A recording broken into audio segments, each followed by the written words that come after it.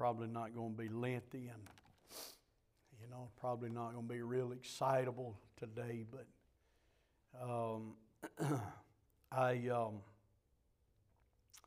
mentioned earlier that conversation my wife and I had coming to church this morning about how people, are already complaining about 2023 and things happening, whatever the case in their individual life is, and just ready to be done with it, just ready for it to be over, and just anticipating the coming of a new year, and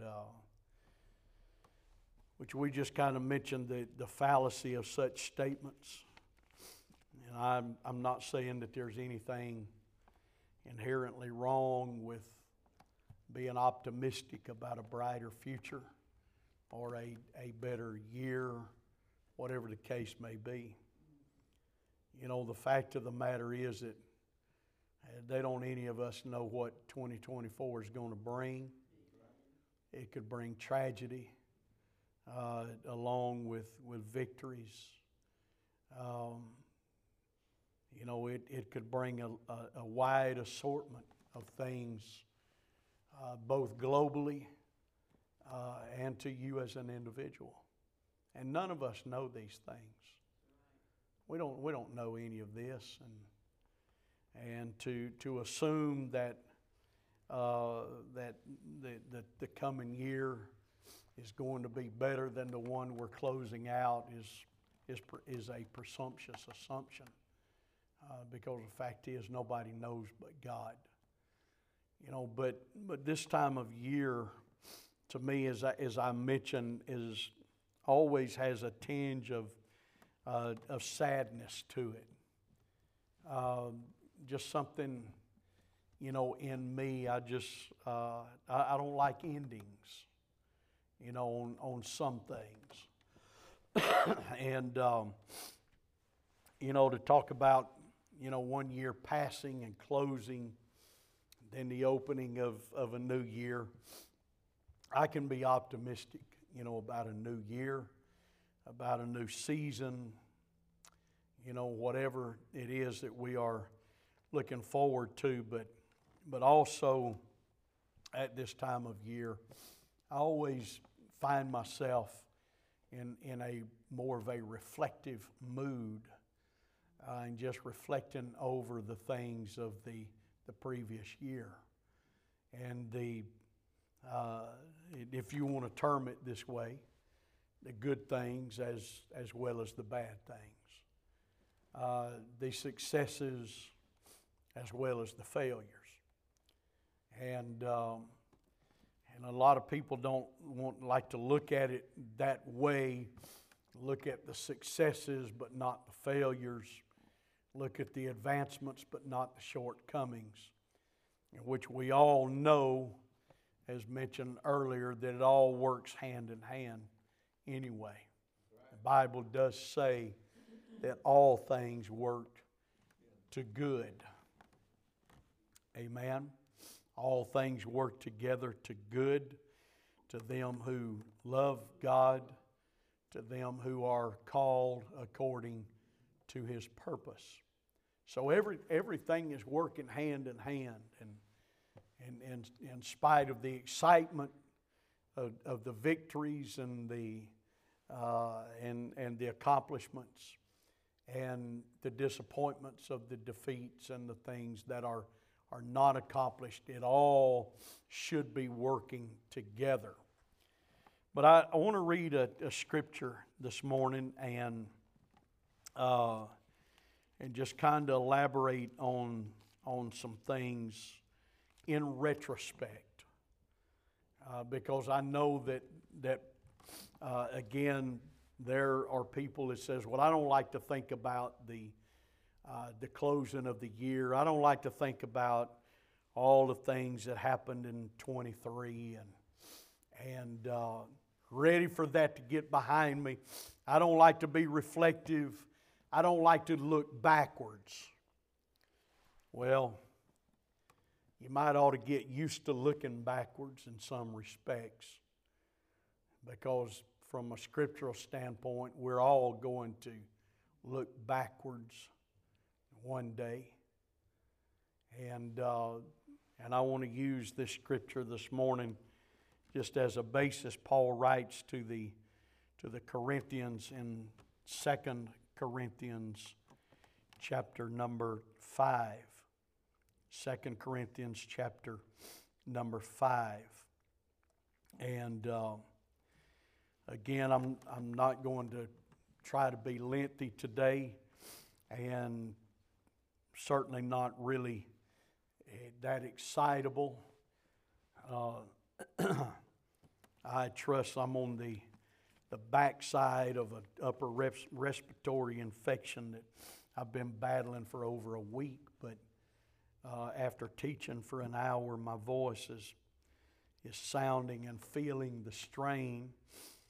But Paul writes in 2 Corinthians chapter 5, in verse number 10, he says, "For we must all appear before the judgment seat of Christ, that every one may receive the things done in this body according to that he hath done, whether it be good or bad."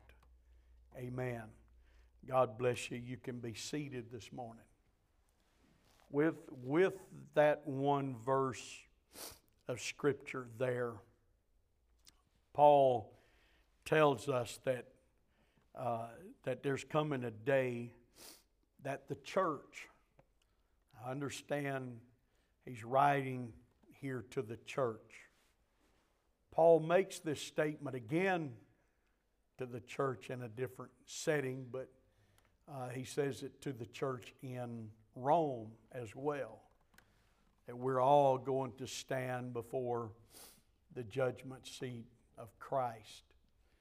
And the fact that when we stand there, we are going to be there as individuals.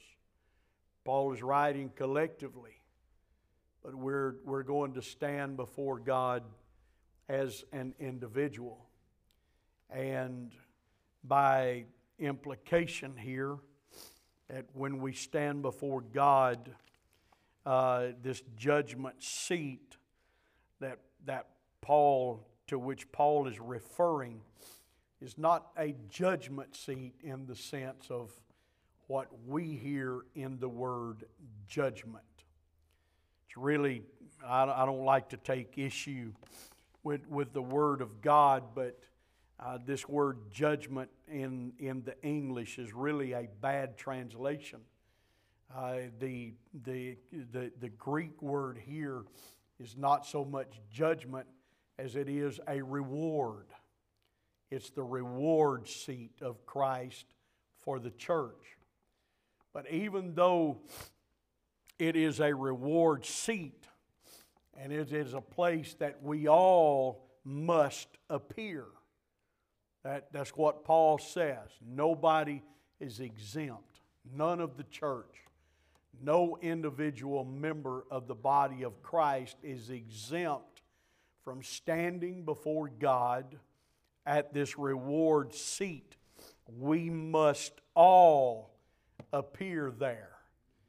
Amen. There's going to be that summons, and I don't know how it's all going to transpire and be laid out, but there are reasons that in civil and criminal court you can be summoned to appear before court, before a judge or before a jury. I don't know what God's summons looks like. I don't know how it's going to be. I just know that Paul said every one of us must appear before the judgment seat of Christ, or that reward seat, and to that everyone may receive the things done in this body, whether they be good things or whether they be bad things. Now, I'm not preaching this from a standpoint of condemnation, but the remarks that I make this morning, I want them to be more reflective in nature. Because we're closing a year. If God tarries, we'll open a new year. But I want us to take into consideration the things that have been done in this body in this past year. Because those are the things that Paul said that we are going to appear before the judgment seat of Christ to give an account, so to speak. God is going to analyze the things that we have done in our body, whether they have been good or whether they have been bad. And that's what we are going to be rewarded upon. The things done in this body, or the things done, as Paul says, in His body, that we are going to receive a reward. But yet, in looking at that reward, there is first going to be an account, because things are going to be tested. The things of life, of this life, are going to be put to the test. And Scripture is very clear on that. And what we do is going to be tested, whether it's good things or whether it's bad things. I want to propose to you at the onset here that in the past 12 months, in the past 52 weeks, there have been things that you have been engaged in that when we stand before God are going to be profitable things. God's going to look at that, and it's going to be a profitable thing. And there will be reward for that. But invariably there are going to be things that God looks at and analyzes and tests that is not going to stand up to God's testing measure. And it's going to fall short. And it's those things, it's those areas of life that I believe today is incumbent upon the church to really look at under a microscope, so to speak, and see where there are things that we have done that we could analyze and we could look at it and say, I'm glad I did that. I'm glad I went there. I'm glad I did this particular thing. But yet, when you look at things in the proper lens, there are going to be those things that you have to honestly admit to yourself. Even though I did this, I could have done it better. I could have put more effort here. I could have prayed harder about this. I could have been more consistent in this area. Or on the opposite end of the spectrum, there are going to be things that when it's brought to light, when we stand before the Lord, that God's going to say, you know what, you could have done this, but you didn't. And you should have done this, but you did not do that either. What my goal is for myself personally is before I stand before God, to look at my life in retrospect and say, you know what, I'm thankful I did this. I'm glad I was involved in this part of ministry. I'm glad that God gave me influence in this realm. But yet, there are things in my life that really I could have done better. That there are things that I could have done that I did not do at all. There are influences that I could have made that could have been positive influences that I didn't make because of the issues of the moment, or maybe my approach would have been wrong, or my spirit was not right, or my attitude about that was not what would have been pleasing to the Lord. See, every aspect of our life is going to be tested when we stand before God. And again, Scripture is clear indication. The psalmist writes in Psalm chapter 17 and verse number 3, the psalmist is speaking to the Lord when he says, "Thou hast proved my heart." You have proved. What's he saying? You've tested. You've tested my mind. You've tested my spirit. You have tested my motives. You have proved my heart. Thou hast visited me in the night. Thou hast tried me and shalt find nothing. I am purposed that my mouth shall not transgress. The writer here is making really a bold statement. It's a statement that I think standing here this morning, I would be afraid to make before God.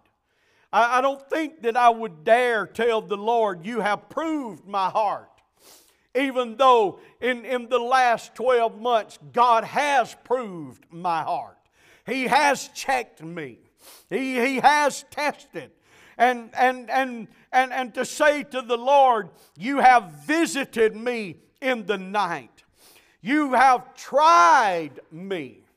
Not only have you visited me in the night, but you have tried me. You have put me to the test. But yet the psalmist says, you didn't find anything. There was nothing there that was awry that you could put your finger on and say, "I've tested you here and I've tried you here and I didn't find nothing." Amen. Sometimes that could be our perspective of the testing and the trying and the proving times of God of our lives, to say, you proved my mind, you tested me, you have visited me in the times of the night, and you have tried me, and God, you didn't find anything. I think from my perspective, it would be presumptuous for me to tell the Lord, "You've proven me and you've visited me in the night and you've tried me, but God, you didn't find anything there. You didn't find anything that you could put your finger on and say, I could have done better, or I could have done at all. God, you found nothing," the psalmist said. "I am purposed that my mouth shall not transgress." Now that's a good thing to purpose. I admit that's admirable of the psalmist to say, "I am purposed." But even in our greatest, even in our best times of trying to be optimistic in what we're going to do and not going to do, there are still times that we find ourselves as humans falling so short of that optimism that we have tried to portray and say, I am determined. I have purposed in my heart. I've purposed in my mind. I've made it a purpose of my life that my mouth shall not transgress. Again, that's very admirable. But yet, the psalmist is setting for himself a very high bar to say, I'm purposed that my mouth shall not transgress. Does that mean that we should not have purpose, or that we should not set goals or be optimistic about our intent to do things that when we stand before the judgment seat of Christ, that He'll look at that and He'll analyze all of that and find nothing wanting in us Oh, sure, it's an admirable goal. It's an optimistic goal. But we have to understand in and of ourselves that there is not one thing that really we can do by ourselves. We do still need the help of God today. Amen? We still do need the power of the Holy Ghost working on the inside of us. We still do need to be governed by the Word of God. That Word that will lead us. That Word that the psalmist said is a lamp unto my feet and a light unto my path. Amen. Despite our best intentions and our most optimistic times. Amen. There are times that, according to what the psalmist said, there are times in life that the Word of God at best just illuminates enough for us to take just one step at a time. But yet there are times that it's a light. It shines way down the road. It illuminates most everything in front of us. Amen. But in the coming year, if God tarries, I want a purpose in my life. Amen. To do more and to do better and to set a higher goal for myself personally. Because in retrospect, when I stand and reflect on the last 12 months, the last 52 weeks, I can see areas in my life that when I stand before Him, if I were to stand before Him today, there are areas in my life that He's going to look at and find lacking. And you say, well, that's every one of us. And it is. And you say, well, that's the nature and the weaknesses and the failures of the human flesh. And it is. But again, that's not an excuse for us to not do our best when it concerns the kingdom of God. Amen. Very frequently I am reminded of the words of Brother Thomas in testimony several months ago. We were having service and he testified and he talked about his wife being gone. And the statement he made, I don't have anybody at the house except me. Don't have anybody to worry about. Nobody to look after except me.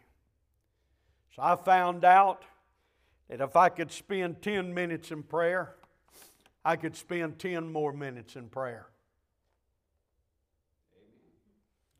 I found out that if I read my Bible 10 minutes, I could read 10 more minutes. Nobody else was there. Every once in a while when I reflect and I find myself coming short, Brother Thomas, your words ring loud and clear in my mind. If I do this for 10 minutes, surely I can do it for 10 more minutes. If I can do this for 10, I can do it another 10. And if I can do it another 10, I can do it another 10. In other words, the idea behind it is there's not anything that limits any one of us from what we can do in relation to the kingdom of God than ourself, our own purpose, and our own motives. Amen. We are the limiting factor. The limiting factor is not the God that we serve. The limiting factor really, if you come down to it, is really not the limitations of the flesh. Because the Bible clearly tells us that the Spirit of God that's on the inside of us is the greatest thing that this world has ever seen. And the greatest thing this world has ever known. There is no power in this world world that even comes close to matching the power and the ability of the Spirit of God as it rests on the inside of every child and every member of the body of Christ. Amen. There's nothing that compares to that. So if you've got the Holy Ghost inside of you, then I feel that we can accomplish anything that God has willed for His church, and certainly for us as members of His body to accomplish in this world. So our life is tested. Our life is going to be tested. And as distasteful as it is for some people to look back on the past year and say, man, that was really bad. That was bad. The year, what about it was bad? What was it so distasteful in 23 that makes you want to propel yourself into 24, even though it may be presumptuously, and say 24 has got to be better? What is it was so bad? What was so traumatizing? What was so distasteful about it? When I read of people, and I have read of people that in the last few days has given God glory for His blessing upon them, and then turn around and admit the last several months, in fact the last 6 months of this year has been very trying. It's been a trying time in my life personally, and sickness and battling the weakness of sickness, they said. The last 6 months has been very, very trying, but yet God has been merciful to me. And God has been good to me. So what is it? What is it about the past year that makes it so bad and so distasteful that we want to propel ourselves into the coming year with the anticipation that the coming year is not going to reveal any setbacks and no trial and no errors and reveal no weaknesses and everything is just going to be glory, in the coming year. Can I tell you something? That really is not the truth of life in general. Amen. Because life has its ups and downs. It has its victories, but yes, it has its defeats. It has its straight and flat roads, but yet it's got its curvy, rocky places as well. It's got its wellnesses, but yet it's got its sicknesses. Amen. And it all comes hand in hand. Amen. And if we are looking at it from the perspective that God would intend for His people to look at it, all of this is working hand in hand. It works together for the good of them that love Him and to them that are called according to His purpose. So in every trial, there should be a silver lining. Not that there has been predominant victory over every trial, but yet that silver lining we can look at and say, you know what? That was a good thing for me. Because I told you recently, we talk about the blessings of God. Want to be blessed? How many want to be blessed of the Lord? Want to be blessed? Everybody wants to be blessed. But I told you just recently, sometimes the blessings of God look just like trial and hardship.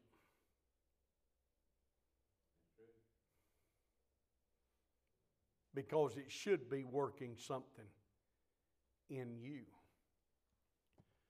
But I think one reason that people don't want to look back in retrospect is because looking back really carries with it an essence of accountability.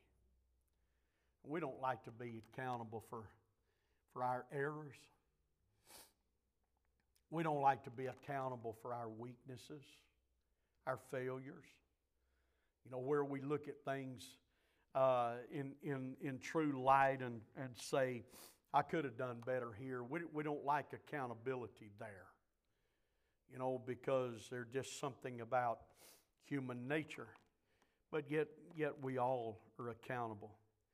And again, Scripture, as well as letting us know that our life is tested, it also lets us know the truth of accountability to every one of us, because we're going to be held accountable by God one day and when we stand before Him. But in Matthew chapter 12 and verse number 36,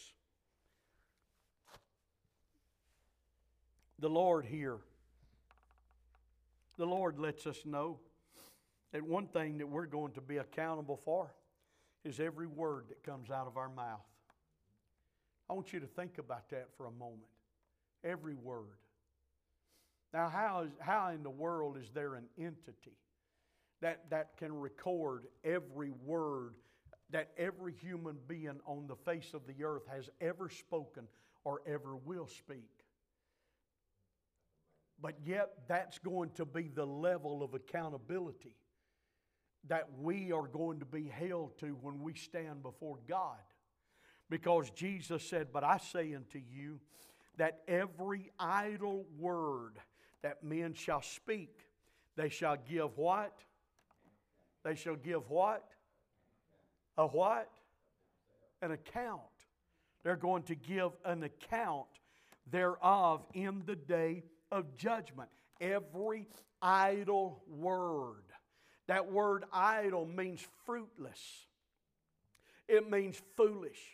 If it doesn't add something, if it doesn't build something, every fruitless word, every vain word, every idle word. You want to know to what degree that humanity is going to be held accountable by God? Every word that's uttered out of our mouths, we're going to give an account of it in the day thereof, Jesus said. And so if we understand that degree of accountability, and we don't like for our lives to be put under the microscope. We don't like for anybody to look at us and tell us of our faults and our failures and our shortcomings. There's something about that just goes through every aspect of our being. It makes us ill. It makes us mad. It makes us uncomfortable. And then we want to turn around and then we want to point an accusing finger at somebody and say, well, who are you to tell me that I'm coming up short here? I need to be doing this and I'm not doing it. But listen to me this morning. The accountability of our lives is going to be so detailed that Jesus said we're going to give an account of every useless word that comes out of our mouths.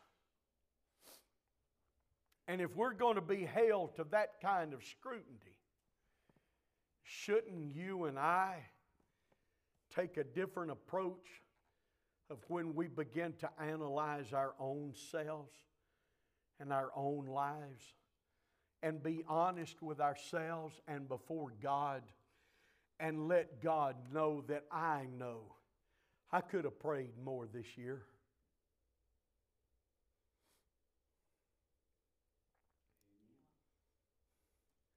I could have prayed more this year. I could have prayed with more fervency this year. I could have read my Bible more this year. I could have studied your word more this year. If I did it for 10, I could do it for 10 more. If I prayed for 10, I could pray for 10 more. If I prayed with this intensity or this level of fervency, I could have prayed at a higher level of fervency. Listen, I'm trying to get you to be reflective. I'm not trying to condemn anybody here. But I ask you a question this morning. If you had been more fervent in prayer this year, could it be that this past year would have been the year that your kids found their return to an altar of worship with God? If you had intensified, if we had done more than what we really did, and justifying ourselves, which we are so good at doing, and saying, well, I could only pray this amount of time. That's the only time I had because I had to do this. And listen, I understand schedules, and God even understands that we are bound and we are limited in this life to a clock and to a time frame and a time schedule. But I'm telling you, once you look at your life under the lens of the microscope of God, I'm telling you, the things that we did, we could have done better, and we could have done more. And listen, I'm not just talking to you, I'm talking to myself today, because I can only analyze my own calendar and my own schedule and see where, as one writer said, the doer of good things could have done them better. And we look and we say, well, at least I did this, but to what degree did we do it? Because the writer speaks of that one that's in the arena, and he compares that one to the critic that's sitting on the outside, and he's judging the one that's in the arena. And the critic looks at the one that is the doer of good deeds and judges that the doer of good deeds could have done them better, when he himself is not bothered to enter into the arena. So when I look at my own life in retrospect of 2023, some would look and say, well, I don't understand how you could fit anything else in your schedule. I don't understand how that you even do what you do now. But when I look at it and I look at my schedule and I look at time spent in other things, I see where the doer of good deeds could have done it better.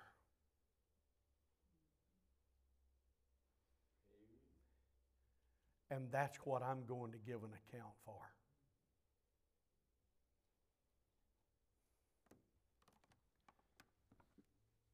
I'm going to give an account for the times that I could have been a better witness than I was. The times that I could have prayed more than I did. That I could have spent more time in diligent study than I did.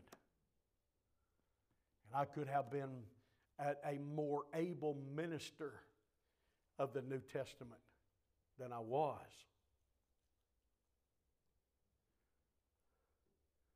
Because we're all going to stand before the judgment seat of Christ and give account. Amen. Give account.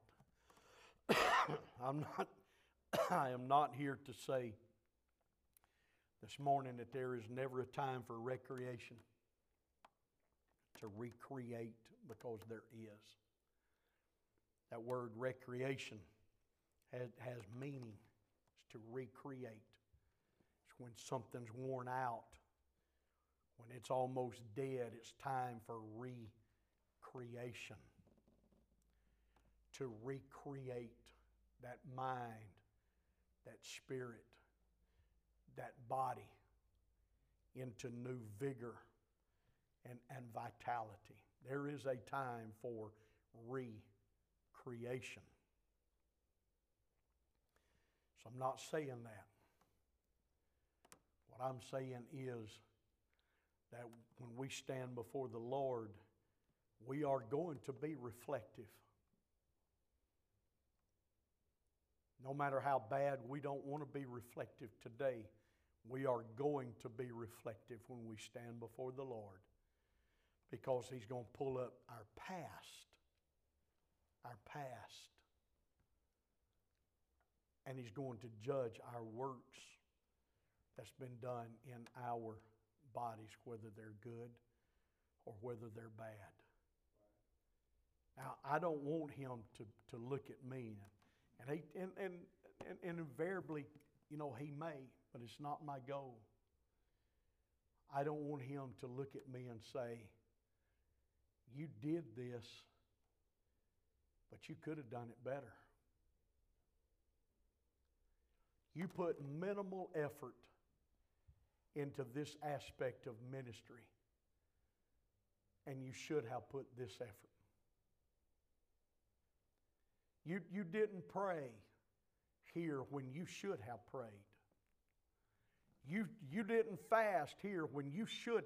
You needed my direction, but yet you didn't pray, and you should have prayed. You should have prayed with intensity. You should have witnessed to this one here. You should have been more graceful to this one. You should have been more tolerant to this one. Every aspect of our lives we're going to reflect on. I want to stand before the Lord having already reflected on my life. Not that I can say, here it is, God. You're going to search and you're going to find, and you're going to look, but you're not going to find anything. I don't know that I'll ever get to that place. But I do want to hear him say, well done, thou good and faithful servant. Amen. And the time that God gives us, and listen, we're winding down rapidly. We're winding down rapidly. I've kind of got an idea that the church needs to maximize every effort that we have, because time is getting very, very, very short. Very close. I'm not going to preach to you the news. You can read the news just like I can. You can watch the news. But when you look at things that are happening in this world, in this nation, and happening at such a rapid pace, things that we never thought would happen in our lifetimes is happening. And it's happening quickly, quickly, quickly, quickly, quickly. It's happening. We're not getting over one thing, something else is hitting. Before that's concluded, something else is hitting. Rapidly, rapidly, rapidly. Which reminds me of the words of the Lord. I will do a quick work. It's happening quickly. If God gives us another year, let's determine that we're going to intensify our efforts at winning the lost and making disciples, because that's what He's called the entire church to do. Win the lost, make disciples. We're going to intensify efforts in maintaining and increasing our personal relationship with Jesus Christ. Because I will just go ahead and tell you, it's not just for the pulpit, but it's for the pew. The magnitude of your ministry is going to be determined solely by the magnitude of your personal relationship with Jesus Christ. Amen?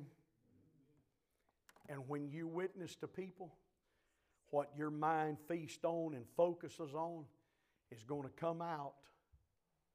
Your character is going to come out when you're witnessing to people. You can't stop it. You can't hide it. There's no way that you can stop it. That's why it is adamant that you have an intense relationship with Jesus Christ. Because in witnessing to people, your character is going to be revealed, and there's nothing you can do about it.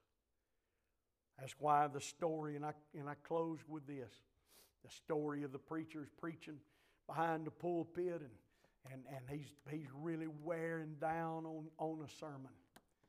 But yet there's a man in that congregation that knows the life and the character of the preacher, and it doesn't match what he's preaching. And so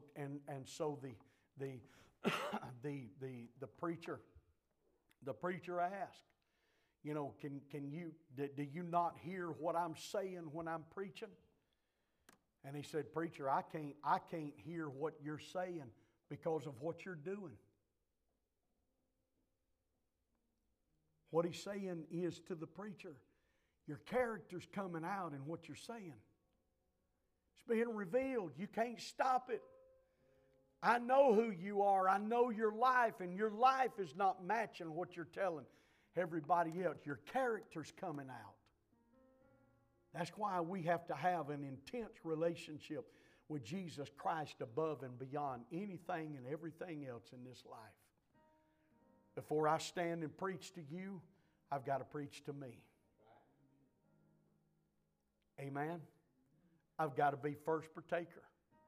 If I preach you need to pray and I don't pray, that's going to be revealed.